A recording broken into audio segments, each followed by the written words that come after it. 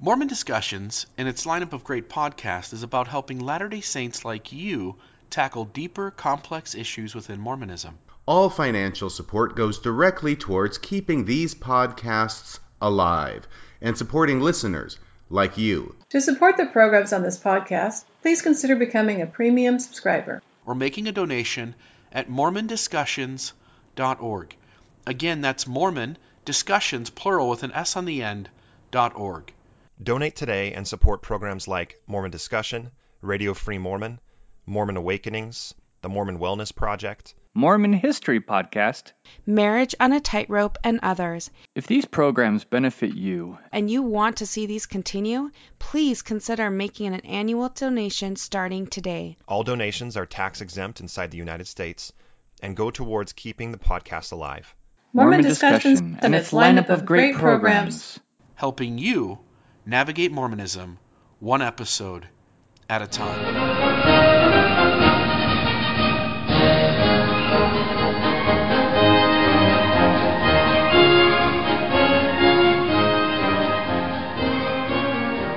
Testing 1 2 3. Testing 1 2 3. This is Radio Free Mormon After Dark, broadcasting behind enemy lines.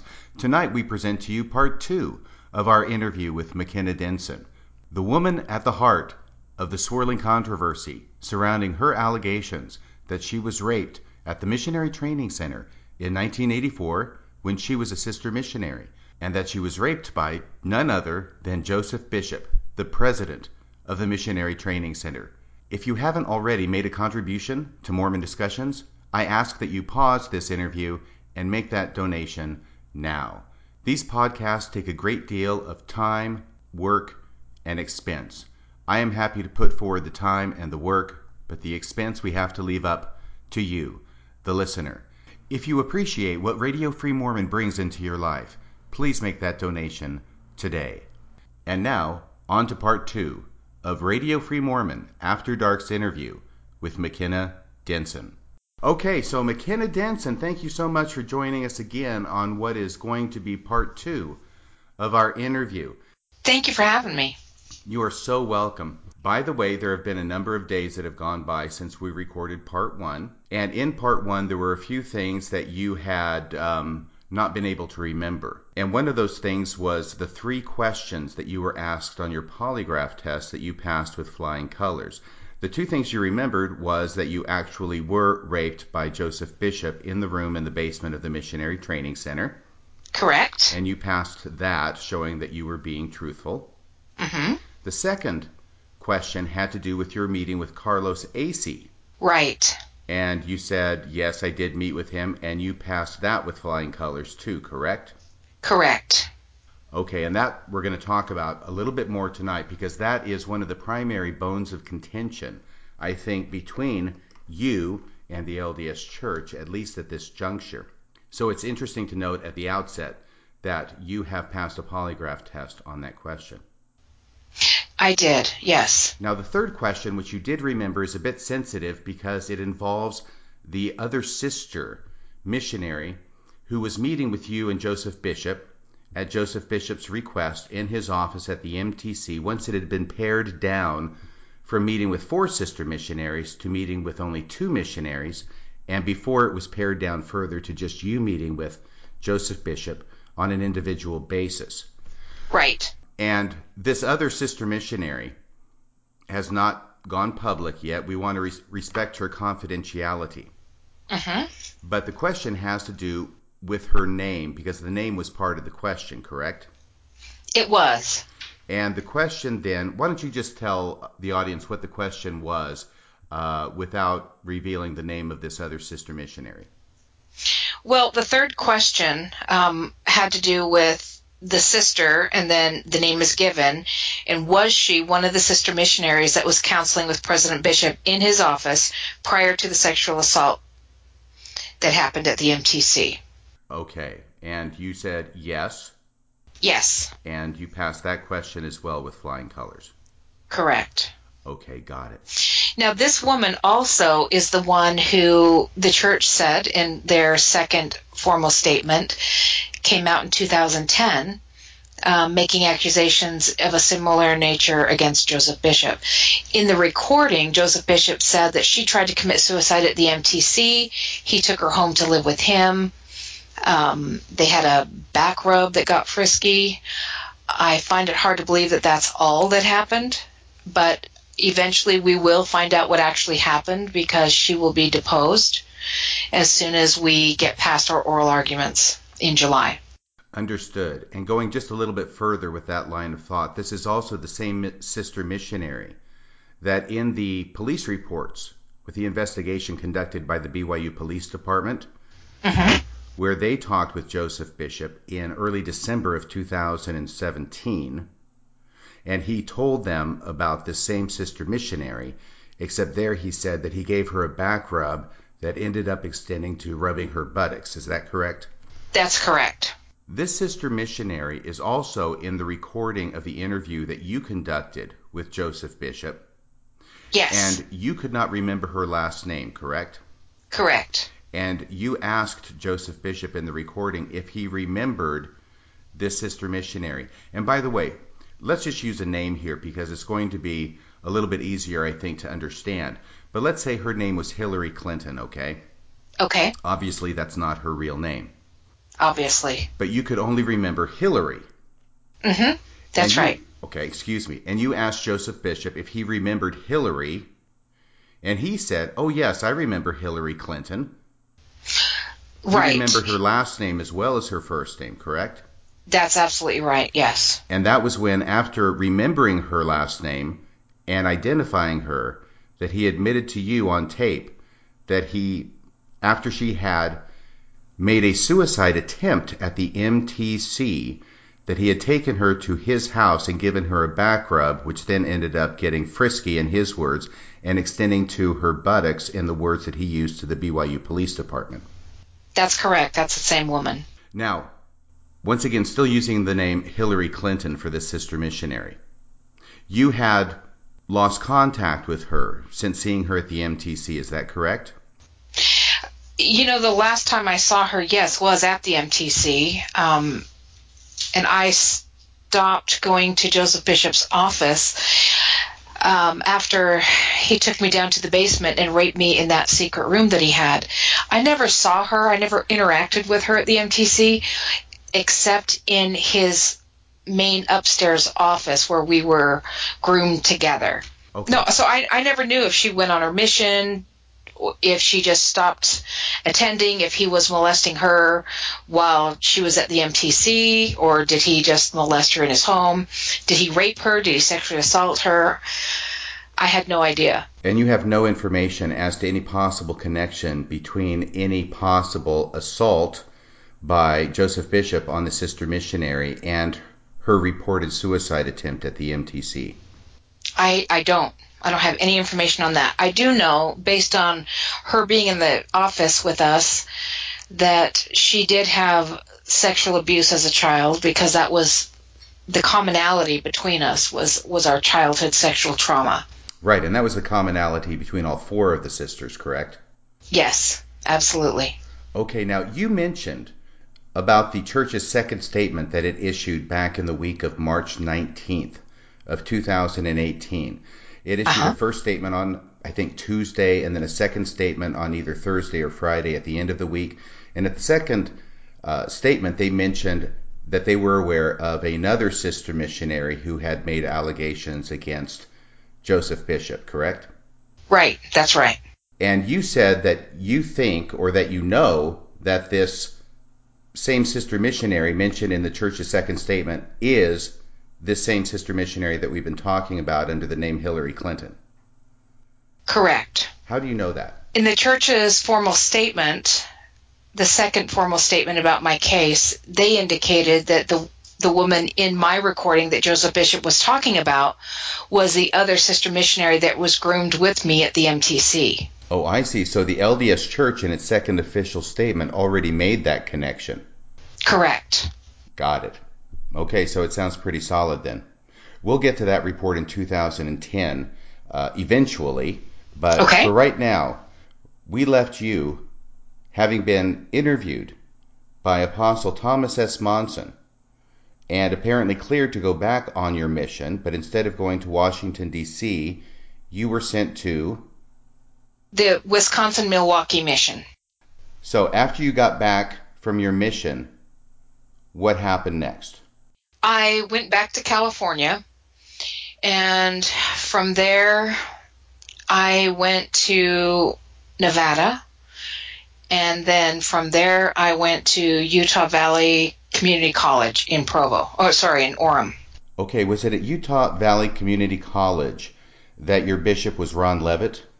It was. I attended a BYU ward because I lived in a BYU ward housing area because I didn't live in Orem. So I lived closer to the BYU campus. And yes, that's when Ron Levitt was my young single adult ward bishop. Okay, so this is around 1987, correct?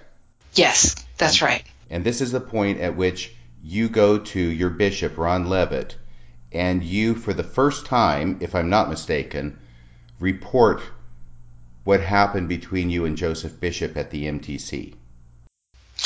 Report in terms of telling someone in authority who may have a duty to report, yes. I spoke to my fiance at the time.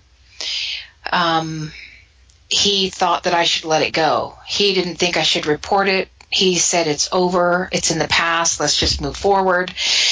I didn't agree with that. So you've been having some discussions with your fiancé before going to Ron Levitt. Correct. And you had reached the point now where you wanted to report it to somebody in authority. I absolutely wanted to report it to someone in authority. Yes, I did. Why the change? I think it weighed really heavily on my mind, and I was thinking that there's no way I could be the only woman that was raped by him or assaulted at the time. I didn't even know it was rape. And even though I was still ashamed, I was moving on with my life. I was about to get married in the temple, and I wanted everything to be open, transparent, and on the table. Okay, so you want to report it to your bishop, and you want to do that enough to override the wishes of your fiancé. Is that correct? Yes, absolutely. I did not agree with what he said, so I went with my gut. I went with what I thought was the right thing to do.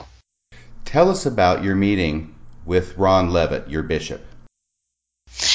I went to his home where he had an office where he would talk to the young adults as in the capacity of a bishop. And I told him, I don't remember the great detail, but I do know that I told him that Joseph Bishop at the MTC had assaulted me, that there was a room in the basement, and that I felt like there was at least one other sister at the MTC who had been assaulted as well. I wasn't sure because this sister that we now are calling Hillary Clinton, she was groomed beside me for quite a while. So I was concerned about her, and I was concerned that there were other women, other sister missionaries. I explained it to him. He was upset. He said that he would make some calls. He called me a little while later. I don't remember if it was the next day, 2 days, a week, I don't know. And he said, I have arranged for you to meet with Carlos Acey of the Quorum of the 70. And I didn't know who Carlos Acey was. I'd never heard of him. I thanked him, and he arranged the time. And my fiance at the time drove me to the interview, came in and shook. Can I stop you right there? Please. Before we go on, I want to go back a little bit to Ron Levitt, because he has been or has become a person of significance in this entire case. And yes, he has. Yes, and the reason why is because he talked to the press, and he even went on TV on the Thursday of the week of the 19th. So that'd be the 19th, 20th, 20th. On the 22nd of March of this year, he was interviewed by a newscast, and he went on record, or at least on the newscast, as saying that he did remember your coming to him. He remembered your talking to him about going down into a room in the basement and perhaps with another sister missionary. He said that you had said something about Joseph Bishop showing you pornography, and that his impression was that he thought that you were neurotic, I believe was his word, that Yes. he thought this was an incredible tale, that it was impossible for him to believe, and that he therefore did not report it to anyone. That's exactly what he said. He also said that I tended to embellish, I think, were his words. Yes, he was quite dismissive. Yes, he was. He was. In that news report, he sure was. And this ends up becoming something I think that's a very important fact in your case, this meeting with Carlos Acey, which we'll get to here in a minute. But in that same interview, your bishop, Ron Levitt, may have slipped up and said that he had received at least 3 phone calls from church leaders about this case within the past 10 days. And of course, 10 days goes back to a week before the audio was even leaked by Mormon Leaks. How is that possible? Well, I think it's possible because we know that David Jordan was conducting an investigation. Oh, I see. Yes, you're absolutely right. In fact, during the meeting with David Jordan and my attorney in Colorado Springs, I named Ron Levitt directly as my Singles Ward bishop that I reported to. Right. It would make sense for David Jordan to contact Ron Levitt about the situation to see what he had to say about it. What struck me as strange is that Ron Levitt did not say that the church's attorney had contacted him. He said that he had been contacted at least 3 times by church leaders. And Right. what that seems to me is that, I mean, I can understand one phone call because really what Ron Levitt has to say is very brief. You could say it in a minute, and I think he does that in the interview. Mm-hmm. And that's really just one phone call. And maybe another phone call to corroborate it or see if he remembered anything else. But when you start getting to 3 phone calls, to my mind, it starts being suggestive of the fact that maybe the purpose of the phone calls is not just to find out what Ron Levitt remembered, but maybe to help Ron Levitt remember things in a way that is advantageous to the church. In other words, not just getting information from him, but giving him information as to what he should say to the reporters. I agree with that.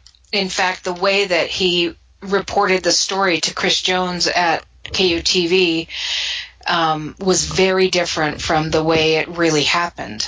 So, Right. yeah. Right, but of course here we have disputed facts. You say one thing, he says another, and what I'm trying to do is figure out, okay, which version is more likely to be correct, looking at other evidence. So we've got 3 phone calls from church leaders.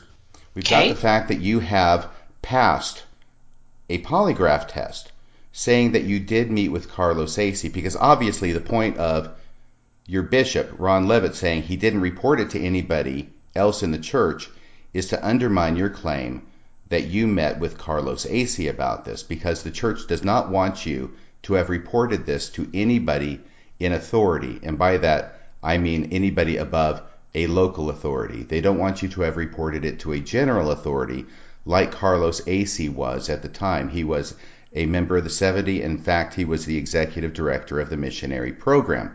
So he was the person who would have been the general authority to talk with you. Interesting. The other thing I want to talk to you about before we go on to Carlos Acey is this. Ron Levitt seems to have been dismissive of you, to have thought you were neurotic in his words, to have not thought you were really trustworthy.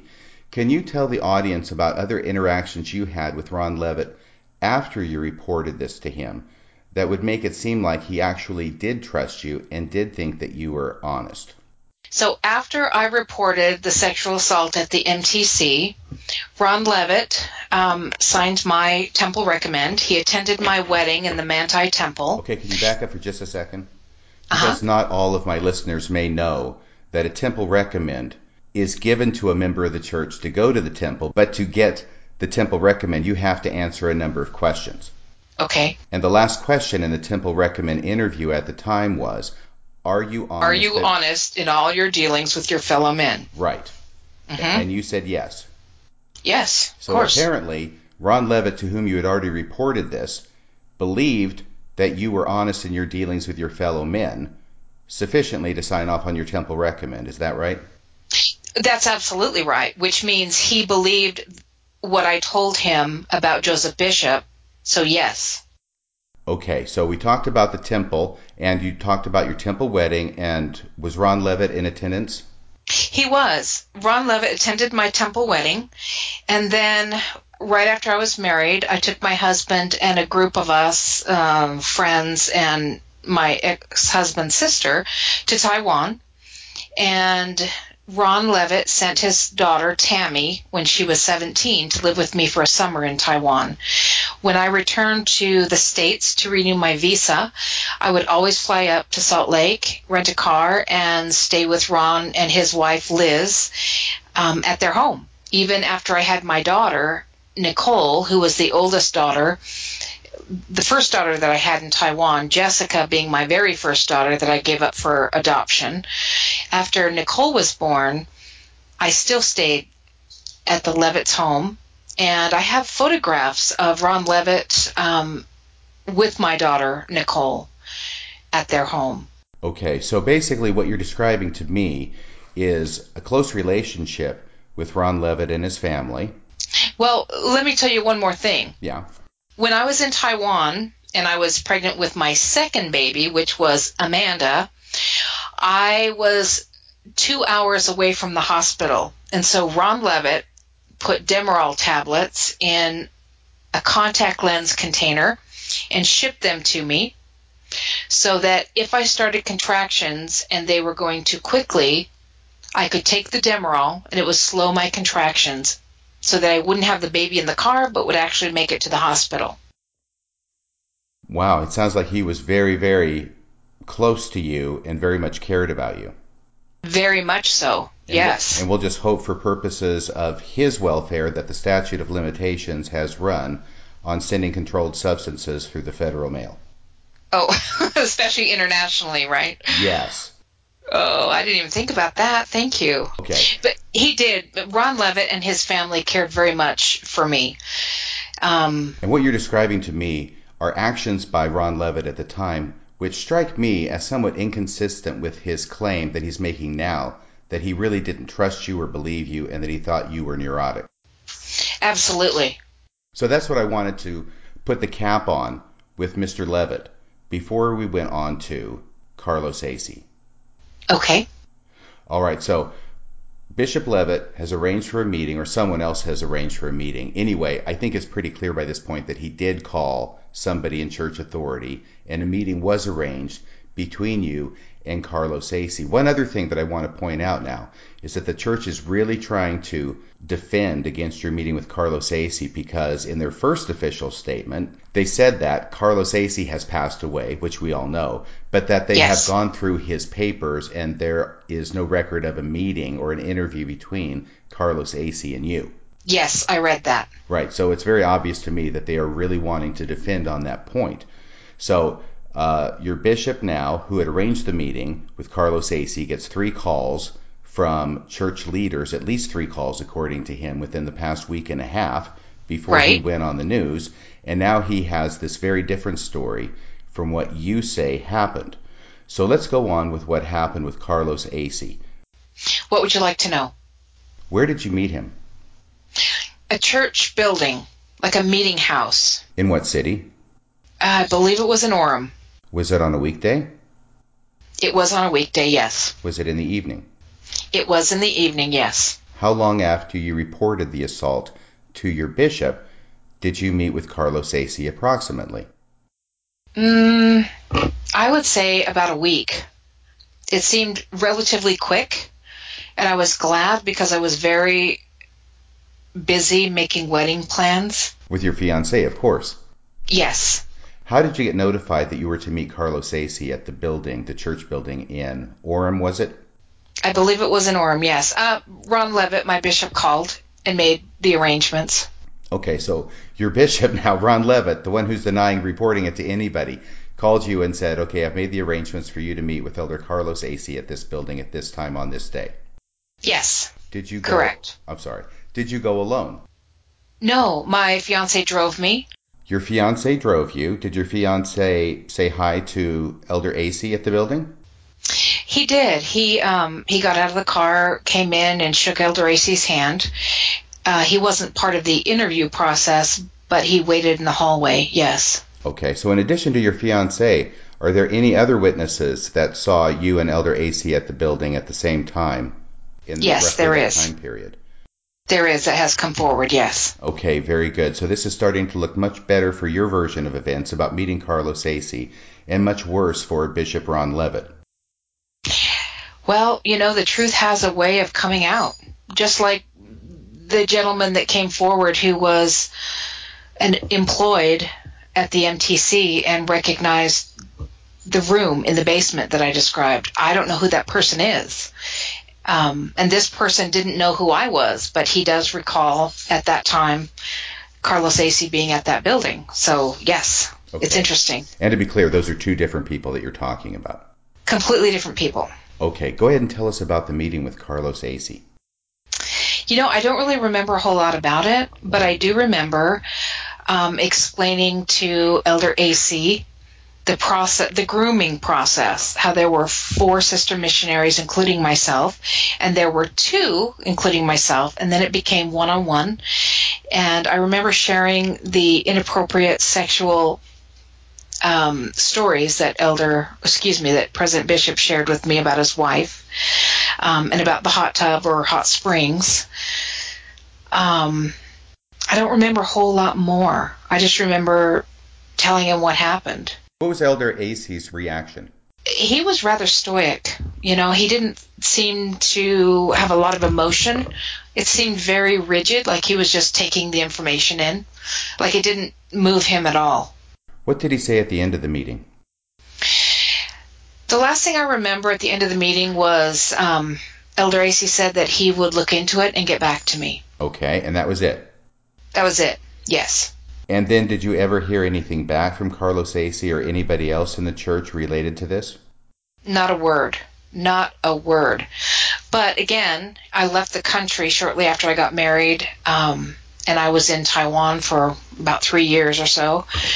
So I guess because we're members of the church and we have church records, they would have known how to get a hold of me.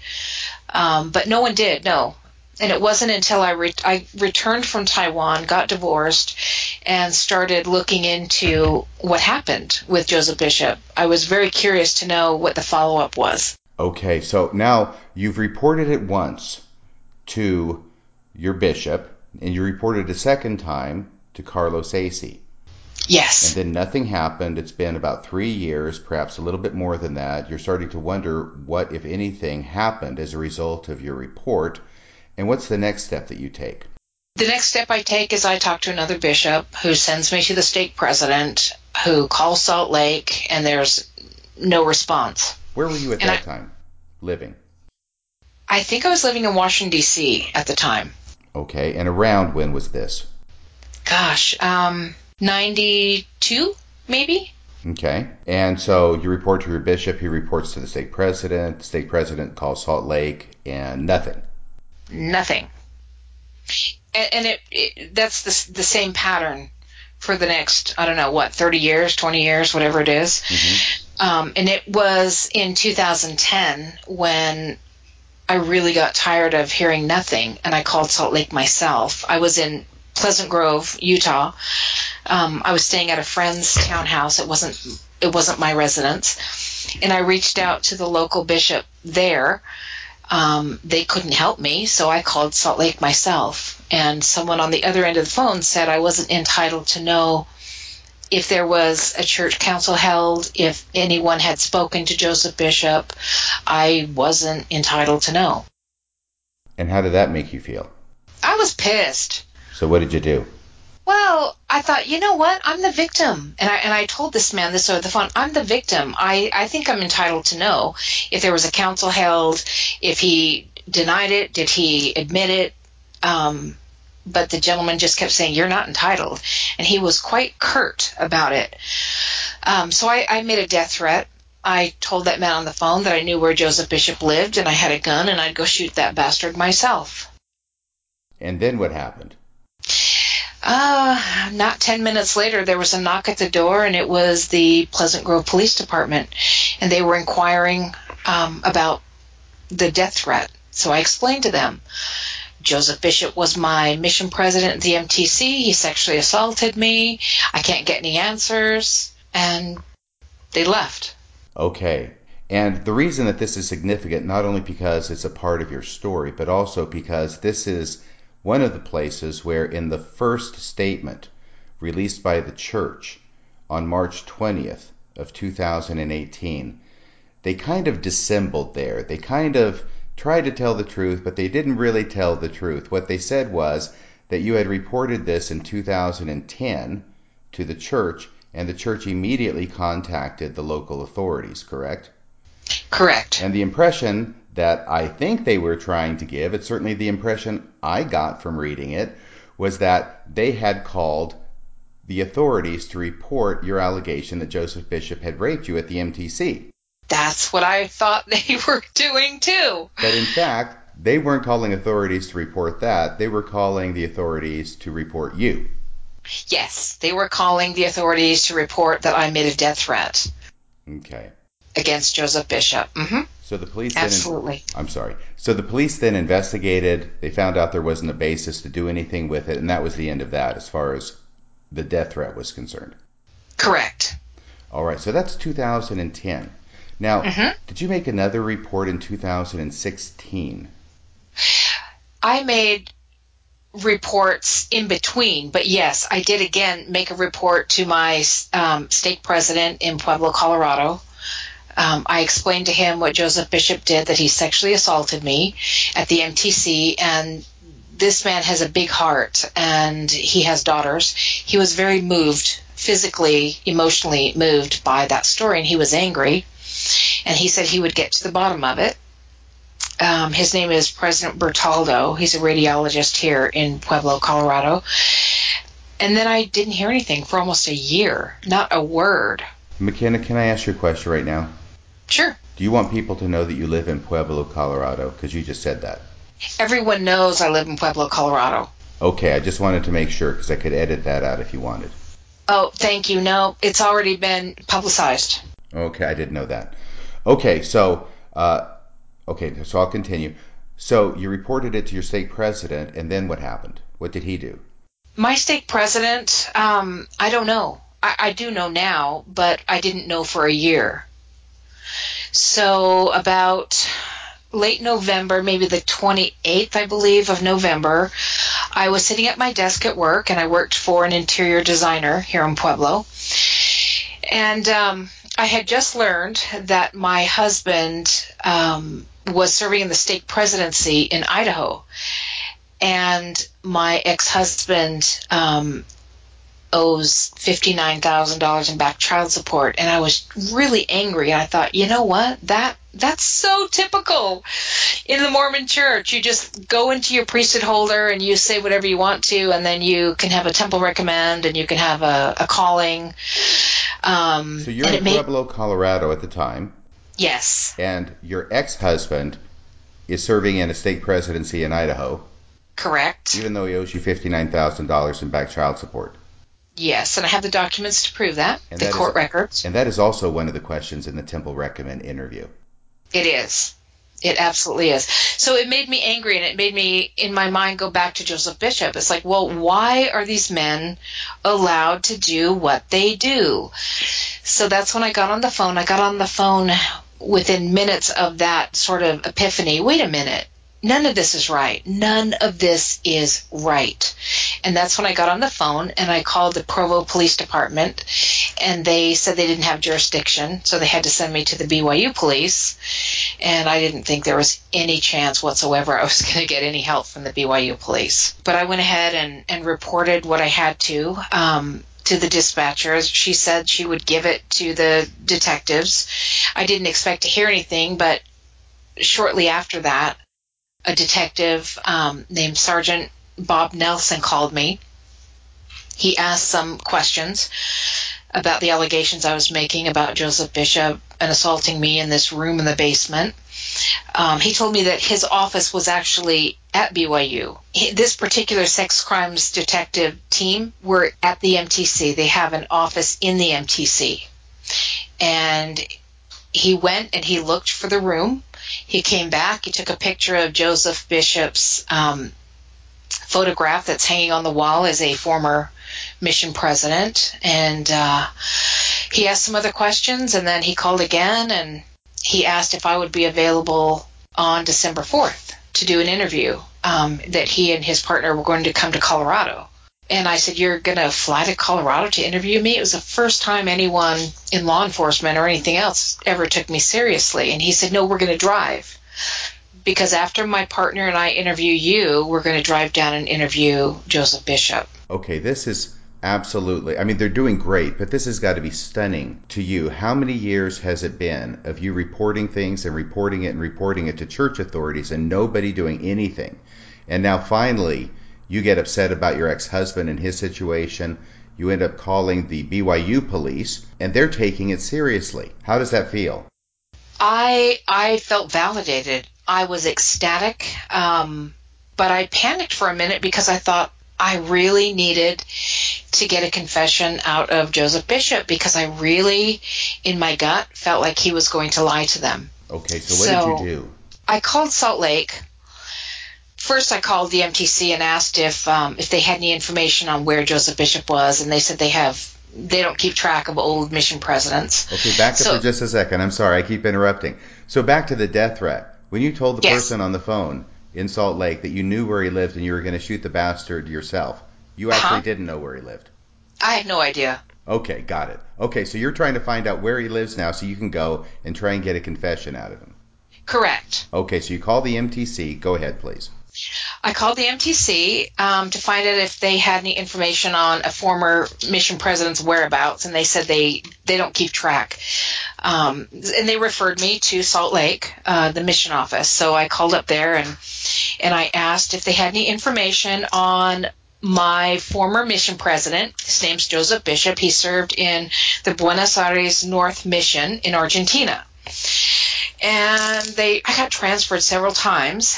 And then finally I hooked up with a guy named Jared Kessler. And Jared Kessler gave me his address. Jared Kessler gave you Joseph Bishop's address? Yes, in Chandler, Arizona, which we all know that's public now. So I was really excited. And I got online and I put his address in the church's website. So the Mormon church has a website. So if you're traveling and it's Sunday and you want to attend a local ward, you put in the address that you're staying, your hotel or wherever you're staying, and it tells you where the nearest ward is, what time they meet, who the bishop is, the stake president, etc. So I put Joseph Bishop's address into the church's website and got his ward, his bishop's name, his stake president's name. It also had the missionaries listed. But it did not have his phone number. No, it didn't have his phone number. So I tried to call the bishop. There wasn't an answer. So I called the missionaries. And he had to be a brand new missionary. His name was Elder Starr. Why do you think he was brand new? Because he didn't have a clue what I was talking about. He was pretty, and he didn't know anything about Joseph Bishop. When I'd been on my mission 23 months, I would have sounded like I didn't have a clue too. That's funny. Well, he didn't have a clue, bless his heart. But I asked him, I said, look, there's a group of us. I don't know if I have the right ward yet, but there's a group of us that are trying to surprise our former mission president. He was mission president in Buenos Aires North Mission in Argentina. His name is Joseph Bishop. Is he in your ward? And bless his heart, this kid, he's like, I don't know. Let me ask my companion. And his companion confirmed it, and he said, oh, Joe Bishop, Brother Bishop, yeah, he's in our ward. You want his phone number? And I said, yeah, that'd be great. So he gave me the cell number. The cell number? Yep. The missionary gives you the cell phone number of Joseph Bishop in Chandler, Arizona. That's correct. And by the way, just for my audience, in case they don't know, before Joseph Bishop was the president of the MTC, he had been a mission president in Argentina. Correct. And that's what you're playing off of. That's exactly what I'm playing off of. Okay, so you've got now Joseph Bishop's cell phone number. What do you do? Well, I wasn't really thinking clearly. I called the airline, made a flight reservation, got a hotel and a rental car. And then I thought, oh, crikey, what if he's not even in town? So I called Joseph Bishop and I said, hi, you don't know me. I'm writing an article about high-level Mormon officials, mission presidents, temple presidents, because I don't think they get enough attention, the great work that they do. And I would really love to come and interview you. I'm going to be in Phoenix on Saturday. Would you be free for an interview? And he just went on and on and on about how grateful he was. Nobody pays attention to him anymore, and what a great service I was doing, bringing joy to so many people by writing about him. And I'm sorry. I'm sorry. No, I've it's been trying to okay. hold the laughter back. I was trying to hold it back myself. Okay. So anyway, I said, yeah, it'd be great to interview you. I'll be there on Saturday. And he said, why don't you come to my house at 2:00? And he gave me his address. He didn't know I already had it. And I said, that'd be great. Thank you so much. I'll let you know when I get there. And that was on a Thursday. So I flew out on Friday. And then Saturday morning, I called him and I said, look, I've got a temple president from Taiwan, Bart Gillespie. He really was my temple president in Taiwan. Mm-hmm. He and his wife are running behind. Would you mind terribly if I had you come to my hotel about 3:00? Mm-hmm. And he said, oh, you want me to come to your hotel? And I said, well, there's a conference room. Yeah, to the conference room if you're okay with that. Dang it, not the hotel room, Joseph. No. So he perked right up. And he said, would you mind if I brought my wife and my son? And I said, no, that'd be great. I'd love to meet them. Wait a second. He says, would you mind if I brought my wife and my son? Yes. Well, that would put the whole kibosh on it, wouldn't it? It would have done, but I fixed it. I said, yeah, that'd be great. I'd love to meet them. I would love to meet your wife. I didn't know at the time that Carolyn, his first wife, had died and that he was remarried. Actually, he was divorced at the time, but hoping to remarry this woman that he was hoping to bring to the interview. Anyway, I told him, I said, that'd be great. I would love that. But there are parts of the interview that are just one-on-one. They're real personal. They're real spiritual. And he said, yeah, that's great. That's okay. And I said, but you're absolutely welcome to bring anyone you want. After I hung up, I got on the phone with my friend, and she walked me through again, because we'd been prepping for this for a few days, how to deal with a narcissist, how to talk to a covert narcissist and exploit his areas of weakness so that he might feel safe talking. Well, my ex-wife could help you out with that. Oh, okay. Nice. Give me your number. I'll call her right now. So she was actually on the phone with me right as I walked into the conference room, or the lobby where the conference room was. And so she heard Joseph Bishop's voice because he stood right up as if he knew who I was. So I introduced myself and I led him into the conference room. And then I thought, oh, crikey, I am not ready. I'm not prepared. I'm such an amateur. I had the recorder with me, but it wasn't set up. So I went to the front desk and I asked them if they had any duct tape, and I bought water. We needed water when you're going through an interview. And I had to wait because they didn't have any duct tape, but somebody brought the clear packing tape for when you're like moving and you're taping up your boxes. Mm-hmm. I didn't know if it would stick underneath the table or not, but I didn't want him to know I had a recorder. So you're going to tape this recorder, and you're going to take it and tape it up underneath the bottom of the table where you're conducting the interview with Joseph Bishop. Right in front of him. Yes, it was very stealth. Yeah. So I did, actually. I got a big piece of tape, and I didn't even know if my recorder was on. I hoped it was, but I wasn't sure, and I couldn't check. So I handed him his water bottle, and I dropped mine under the table. And when I went down to pick it up, I taped the recorder with a microphone toward him under the table. And I just hoped that it was turned on. This is like a scene out of Mission Impossible.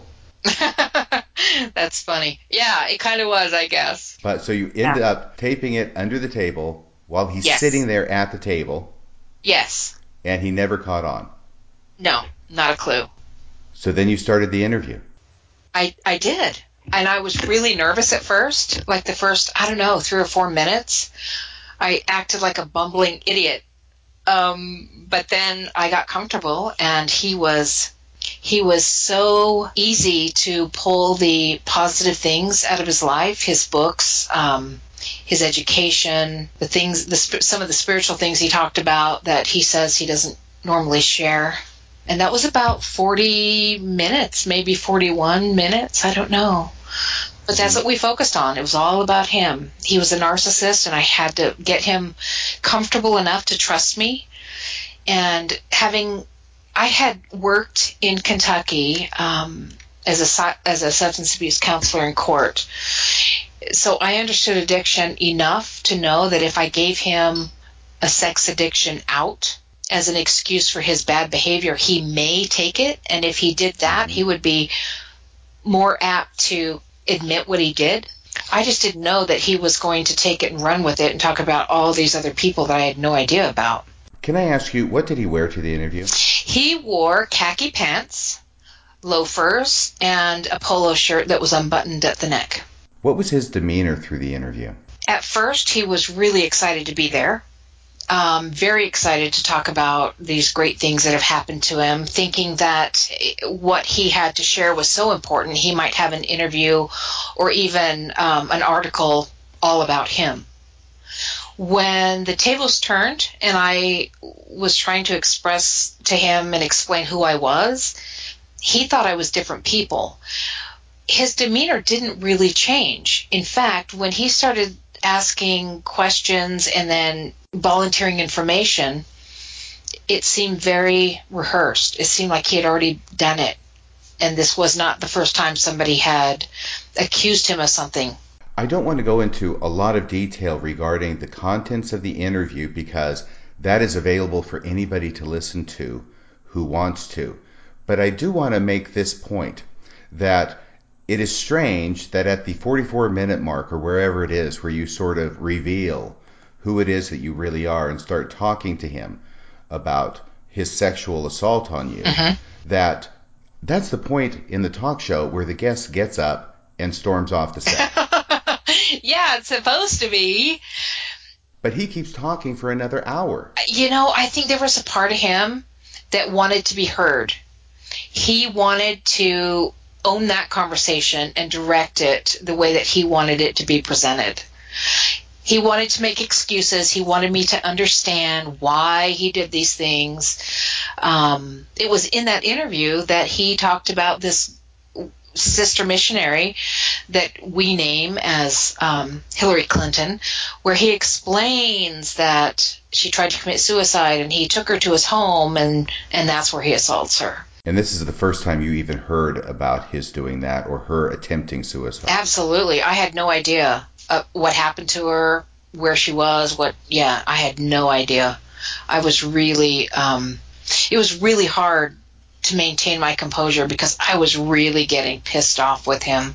He was so arrogant. And I want to add this. This is an observation I've made because I know that there has been some criticism of the interview arguing that he's an elderly man, he has some health problems, his memory is not very good, and to expect him to recall things about his sexual peccadillos in the past is not reasonable under the circumstances. But then on the other hand, you've got 44 minutes leading up to this, right, where he's talking about all these other experiences that he's had. And I just wanted to ask you, did he seem to have any problems with his memory during the first 44 minutes where he's saying positive things about himself? Not a moment's hesitation. No. And I don't believe for a minute that because of his age or the fact that he had been ill has anything to do with what he was remembering and how he was remembering it. I do believe that there are so many women he can't keep us all straight. So I believe that. When he asked if I was the girl with biker friends, and then he asked if I was the one that wanted my picture taken at the MTC, and then he asked me if I was, the girl with the breast enhancement. He was talking about different victims. And he really was trying to pinpoint who I was, which one I was. And he talked about one sister missionary exposing herself to him. Right. And that was not you. No, that wasn't me. No. So the impression you got was that in trying to identify who you were after you had said that you were one of his victims, that he may have had so many that he was having difficulty placing you. Yes. He was trying to identify which one I was, which victim is she. But he didn't know he was being recorded, so he was quite free with his open discussion and trying to, openly figure things out. What was the single most striking thing to you about what Joseph Bishop said during your interview of him? The most single striking thing about his verbal diarrhea? Yes. Just the fact that he kept on talking. If he had any sense whatsoever, he would have just stopped. It was amazing to me that he continued to talk. He continued to explain. It's like he really wanted to be heard. I do believe that he has suffered from guilt. I do, because I just can't see, unless you're a sociopath, I can't see you hurting people, raping people, assaulting women, ruining their lives, and feeling completely okay with that. Did you get the sense that he was seeking for your forgiveness? I don't know how genuine it was. But yes, he apologized over and over and over. In fact, he apologized before he even knew what he was supposed to be apologizing for. I first said I was at the MTC with him, and he said, "That's why you're so talented." And I kind of laughed, and then he's trying to place me, but he doesn't even know what he did to me, and he's already apologizing. And I said, I'm not angry. I just need an apology. And he says, "Well, you ought to be." That you ought to be angry. I ought to be angry, yeah. You ought to be. Yeah. Mm-hmm. Well, let me ask you this. How did the interview conclude? Because now he's been talking to you about all of his sexual history, or at least a lot of his sexual history, for going on an hour. The interview concludes. Is that awkward? He had to go to the bathroom. So I was done. I was just like, oh my gosh, I am so done. I just ended it. I just took the recorder and left. But, earlier you asked me about really the most profound part of the interview itself. What stuck out the most to me and what was the most surprising to me was he was talking about his mission presidency in Argentina, which was about 3 years. He had a 3-year tenure as a mission president in Argentina, and then he came to the MTC. During that time, as mission president in Argentina, he talks about a sister missionary who was besieged by evil spirits, and that he felt like he was also being attacked by evil spirits, and it scared him so much that he reached out to Elder Robert Wells, who was his leader, his go-to leader. He was in the area presidency over South America. He was, right. Chile, Argentina, and Paraguay. I can't remember all the countries. But that he had confessed everything he could remember from early childhood. Every sexual sin, everything, because he thought the devil had taken over him and he needed to repent. So that surprised me. That he had already told the general authority about his sexual sins and that he was a sexual predator. It also surprised me in the interview that he says, "I'm Joe," because we were talking about when I was facilitating AA groups in my substance abuse counseling. I'm so-and-so, I'm an alcoholic. And he said, "Yeah, I'm Joe, I'm a sexual predator." And he talked about being a lifelong predator and that he had had this problem his whole life. He also talks about on that recording that he has 5 sons, 2 of which have the same sexual addiction that he has, which I found interesting. Wow. And I asked him if it was hereditary, was it a learned behavior? So he goes to the bathroom now after an hour and 45 minutes. Is that the point you just decide to grab your recorder out from under the table and leave? Yes. I didn't think I was going to get any more from him, and quite frankly, I was a little overwhelmed. I had no idea the information he was just going to share. Yeah. Although he never admitted that he raped me. He said that he couldn't remember that part. He said he didn't know if he blocked it out or if it would come back to him, like some of the other flashbacks that the missionaries had at the MTC. He said there are a lot of things he thinks he should be worried about now, and I agreed. Yeah, there are a lot of things you should be worried about. Which brings us to your meeting with the BYU police. Uh-huh. Let me just go ahead and truncate things a little bit, because now we're getting much closer to the present. Okay. Where I've covered a great deal of this in prior podcasts. Right. And I don't mean to squelch you at all, but we're at about an hour now. Mm-hmm. So you have this recording now, and you meet with the BYU police and you give them the recording. Is that correct? No, I didn't give them a recording for several days. I didn't trust anyone. No, I didn't give it to them right away. Okay, but after they talked with you, they went to visit and talk with and interview Joseph Bishop in Arizona, correct? Yes, but would you mind terribly if we back up for just a second? There is a part. No, please. There's a reason the police came to my home, and it's kind of miraculous, really. So Bob Nelson called the prosecutor's office there in Provo and talked to a junior assistant attorney, and that particular junior assistant attorney told the BYU Police Department that there is no statute of limitations on rape in Utah. So the BYU police thought that they were going to be able to make an arrest. They were given the wrong information. The junior attorney didn't understand or didn't know that because this rape actually took place in 1984, that the statute of limitations applied to 1984. Right. That the change in the statute of limitations, making there no statute of limitations, was much more recent than 1984 and it was not retroactive. Correct. So the BYU police continued the investigation, drove to my home in Colorado, and then drove to Chandler, Arizona to interview Joseph Bishop. And it wasn't until they learned that the statute of limitations from 1984 applied to this case, that they didn't have a case. That's when the case closed. Right, and that was the end of December. Yes, I think it was like the 21st, where the prosecutor says he would likely have prosecuted Mr. Bishop, save for the statute of limitations.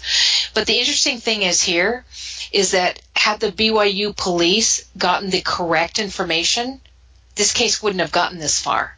They wouldn't have come, right. They would not have come to Colorado.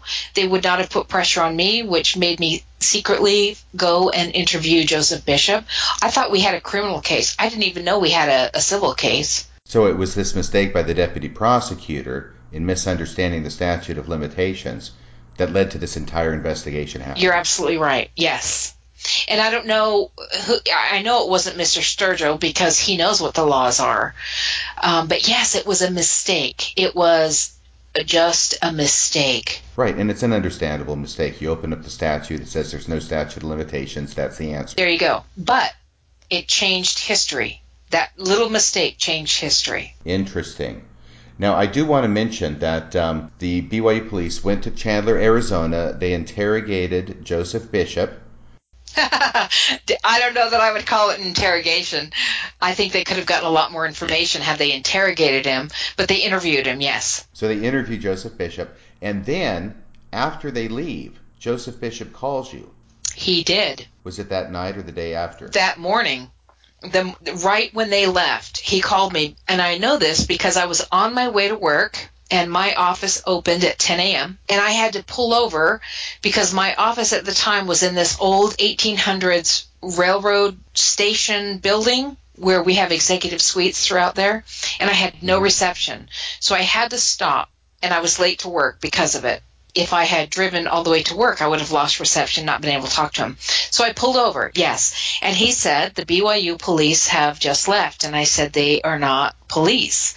They're senior sex crimes detectives. And I remember him saying he said, I'm sorry you felt you needed to call them. And I said, well, I did. And I remember asking him, so what'd you tell him? He said he told them everything. And I said, well, you must feel really free now. You must. I remember thinking, wow, he must really, because he's older. He's 85. He's had heart surgery. His health isn't the worst, but it's certainly not the best. And I was thinking, wow, how freeing that must be to live this dual life and finally be able to just go, oh, and confess. And it wasn't the case at all. It was not the case at all. But then he goes on to say, we really could have been good friends. We really could have been tight. And I was like, oh my gosh. Thank you. I was like, are you kidding me? Ugh. Yes, we really could have been good friends, Joe, if you hadn't raped me in the basement at the MTC. Thank you. Exactly. Oh my gosh. It was awful. But I just said, see what he talked about something else too that I found interesting. He said, because of your calling the police, I will probably not get married again now. Rena is not going to want to be with me. When she hears about this, she's going to suffer from renal failure. Oh my God. Bless this woman though, because in that recording, when people listen to the recording and not just read the transcript, they understand that he's kind of throwing her under the bus. He's kind of saying, I feel sorry for her. I didn't know what to do with her on a date that we had, so I took her to the temple. And gosh, in that temple ceremony, I had this extraordinary, enlightening vision or confirmation that I was supposed to marry her. Okay. That speaks really highly of your commitment to her, right? How romantic. Wow. Well, at 85, maybe that's as good as it gets. It's okay. I'm just going to say touche. But bless her heart, here's this woman who has already had a cheating husband. And this is something I found interesting too. In the beginning, when we're talking, during the first 40 minutes, he's talking about her husband, that he was a cheating husband. And I said, yeah, I had one of those too, something like that. And he says, yeah, we're everywhere. Oh my God. I remember picking up on that and thinking, what the? We're everywhere. Yeah. So Rena's going to upgrade from a cheating husband to a raping husband. Exactly. Thank you. But you know what? This woman, bless her heart, was just an innocent victim of his, just like the others. Yes, so many. Yes, and he has this great pedigree. He has this great resume. It's all a lie, but it looks good on paper. So thanks to you, Rena dodged a bullet. I hope so. Yeah. Oh, yeah, she's not with him now, so yes, I would assume. Well, a lot has happened since then. There was the leaking of the interview on Mormon Leaks on March 19th. There's the lawsuit that your attorney filed. Yes.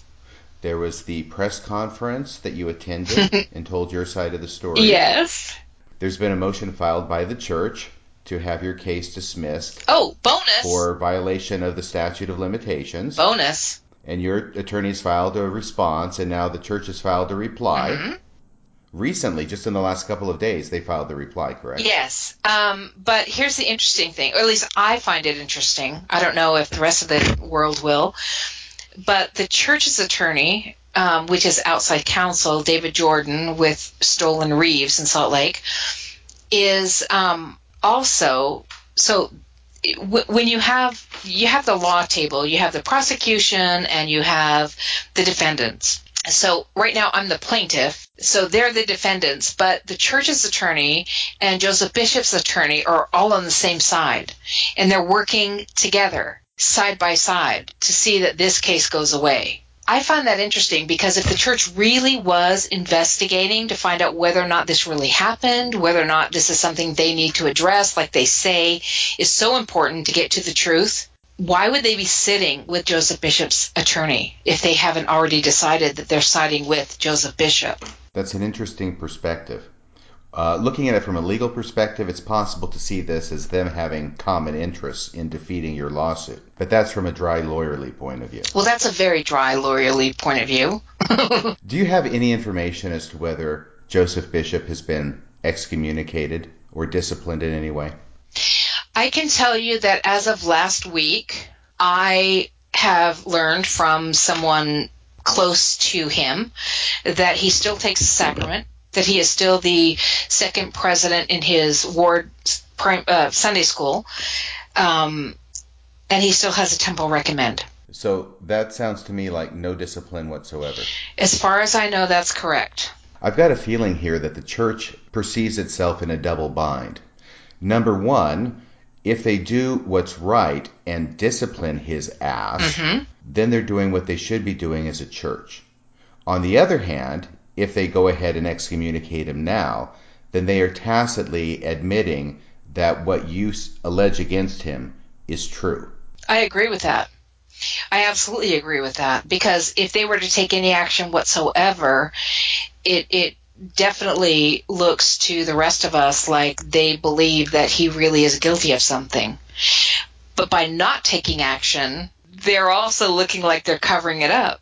No, absolutely. And once again, this is, I hate to say this because I've been a member of the church for 40 years. Oh, bless your heart. Yeah, this month marks my 40th anniversary. Tonight is June 28th, 2018 for the record.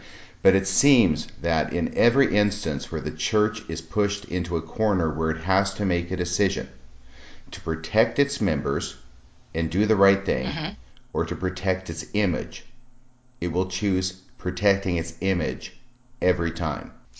You know, it seems that way to me too. The travesty in that is that survivors or victims or whatever we are called, and I'm okay with any title you give me, is that we don't matter. And the fact that our lives are absolutely destroyed doesn't matter. As long as the church looks good, doesn't matter. So the interesting thing that the church has done to try to discredit me, they never once say, even if you look at their motion to dismiss, they don't say that it didn't happen, that I'm lying, that there's no proof. They simply say, well, the statute of limitations has run. And on the fraud theory, well, she should have known back in 1984 that this was a bad guy. Therefore, she should have known at that point. And therefore, the fraud theory, the statute has run out on that as well. And they forget that I didn't know. I had no idea the church covered it up until December 2nd of 2017. So what they're trying to do in covering up their image is really destroying their image in the eyes of millions. And their business as usual approach worked in the 50s and the 60s and the 70s, and it has actually worked up until recently.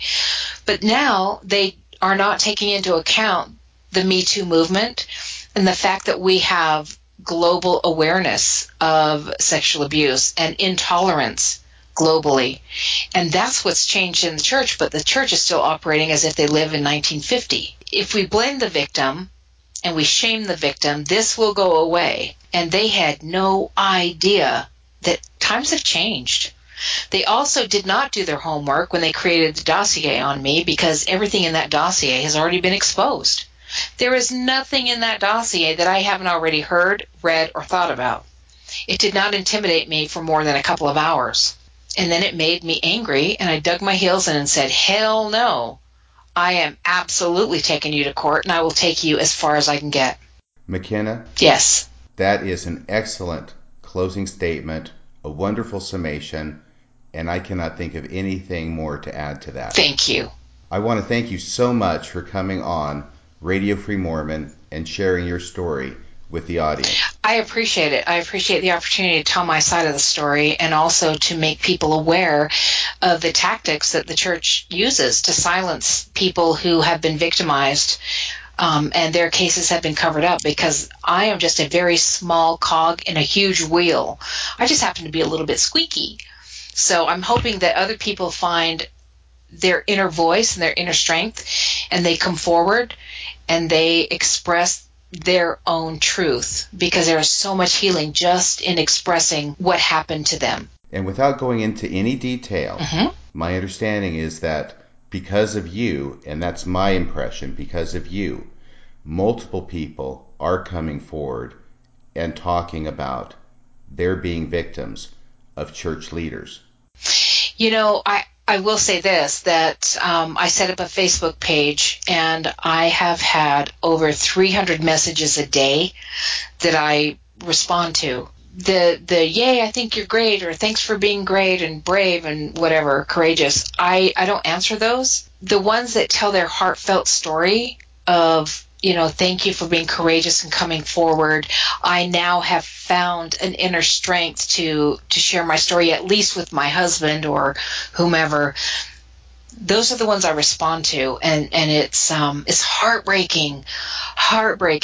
But at the same time, it's empowering to know that one little voice, I'm an ordinary person. There's nothing in my life that is not any more than ordinary. But as an ordinary human being, I can do extraordinary things. By sharing my truth makes me extraordinary. And anyone else who follows that pattern becomes extraordinary because we share the same history. And as we share that, we are empowered, and it empowers other people to come forward and share their story as well. And I'm proud of that. I am very, very proud of that. Well, thank you so much again. And I think that I'm going to be closing out this episode in honor of you this time by playing Barry Manilow's hit song, One Voice. I love that. Thank you. Okay, we'll close with that now. Thank you so much once again. Yes, thank you as well. This is Radio Free Mormon, After Dark, signing off the air. One voice singing in the darkness. All it takes is one voice singing so they hear what's on your mind. And when you look around, you'll find there's more than one voice singing in the darkness, joining with your one voice. Each and every note another octave, hands are joined and fears unlocked. If only one voice would start it on its own. We need just one voice facing the unknown, and then that one voice would never be alone. It takes that one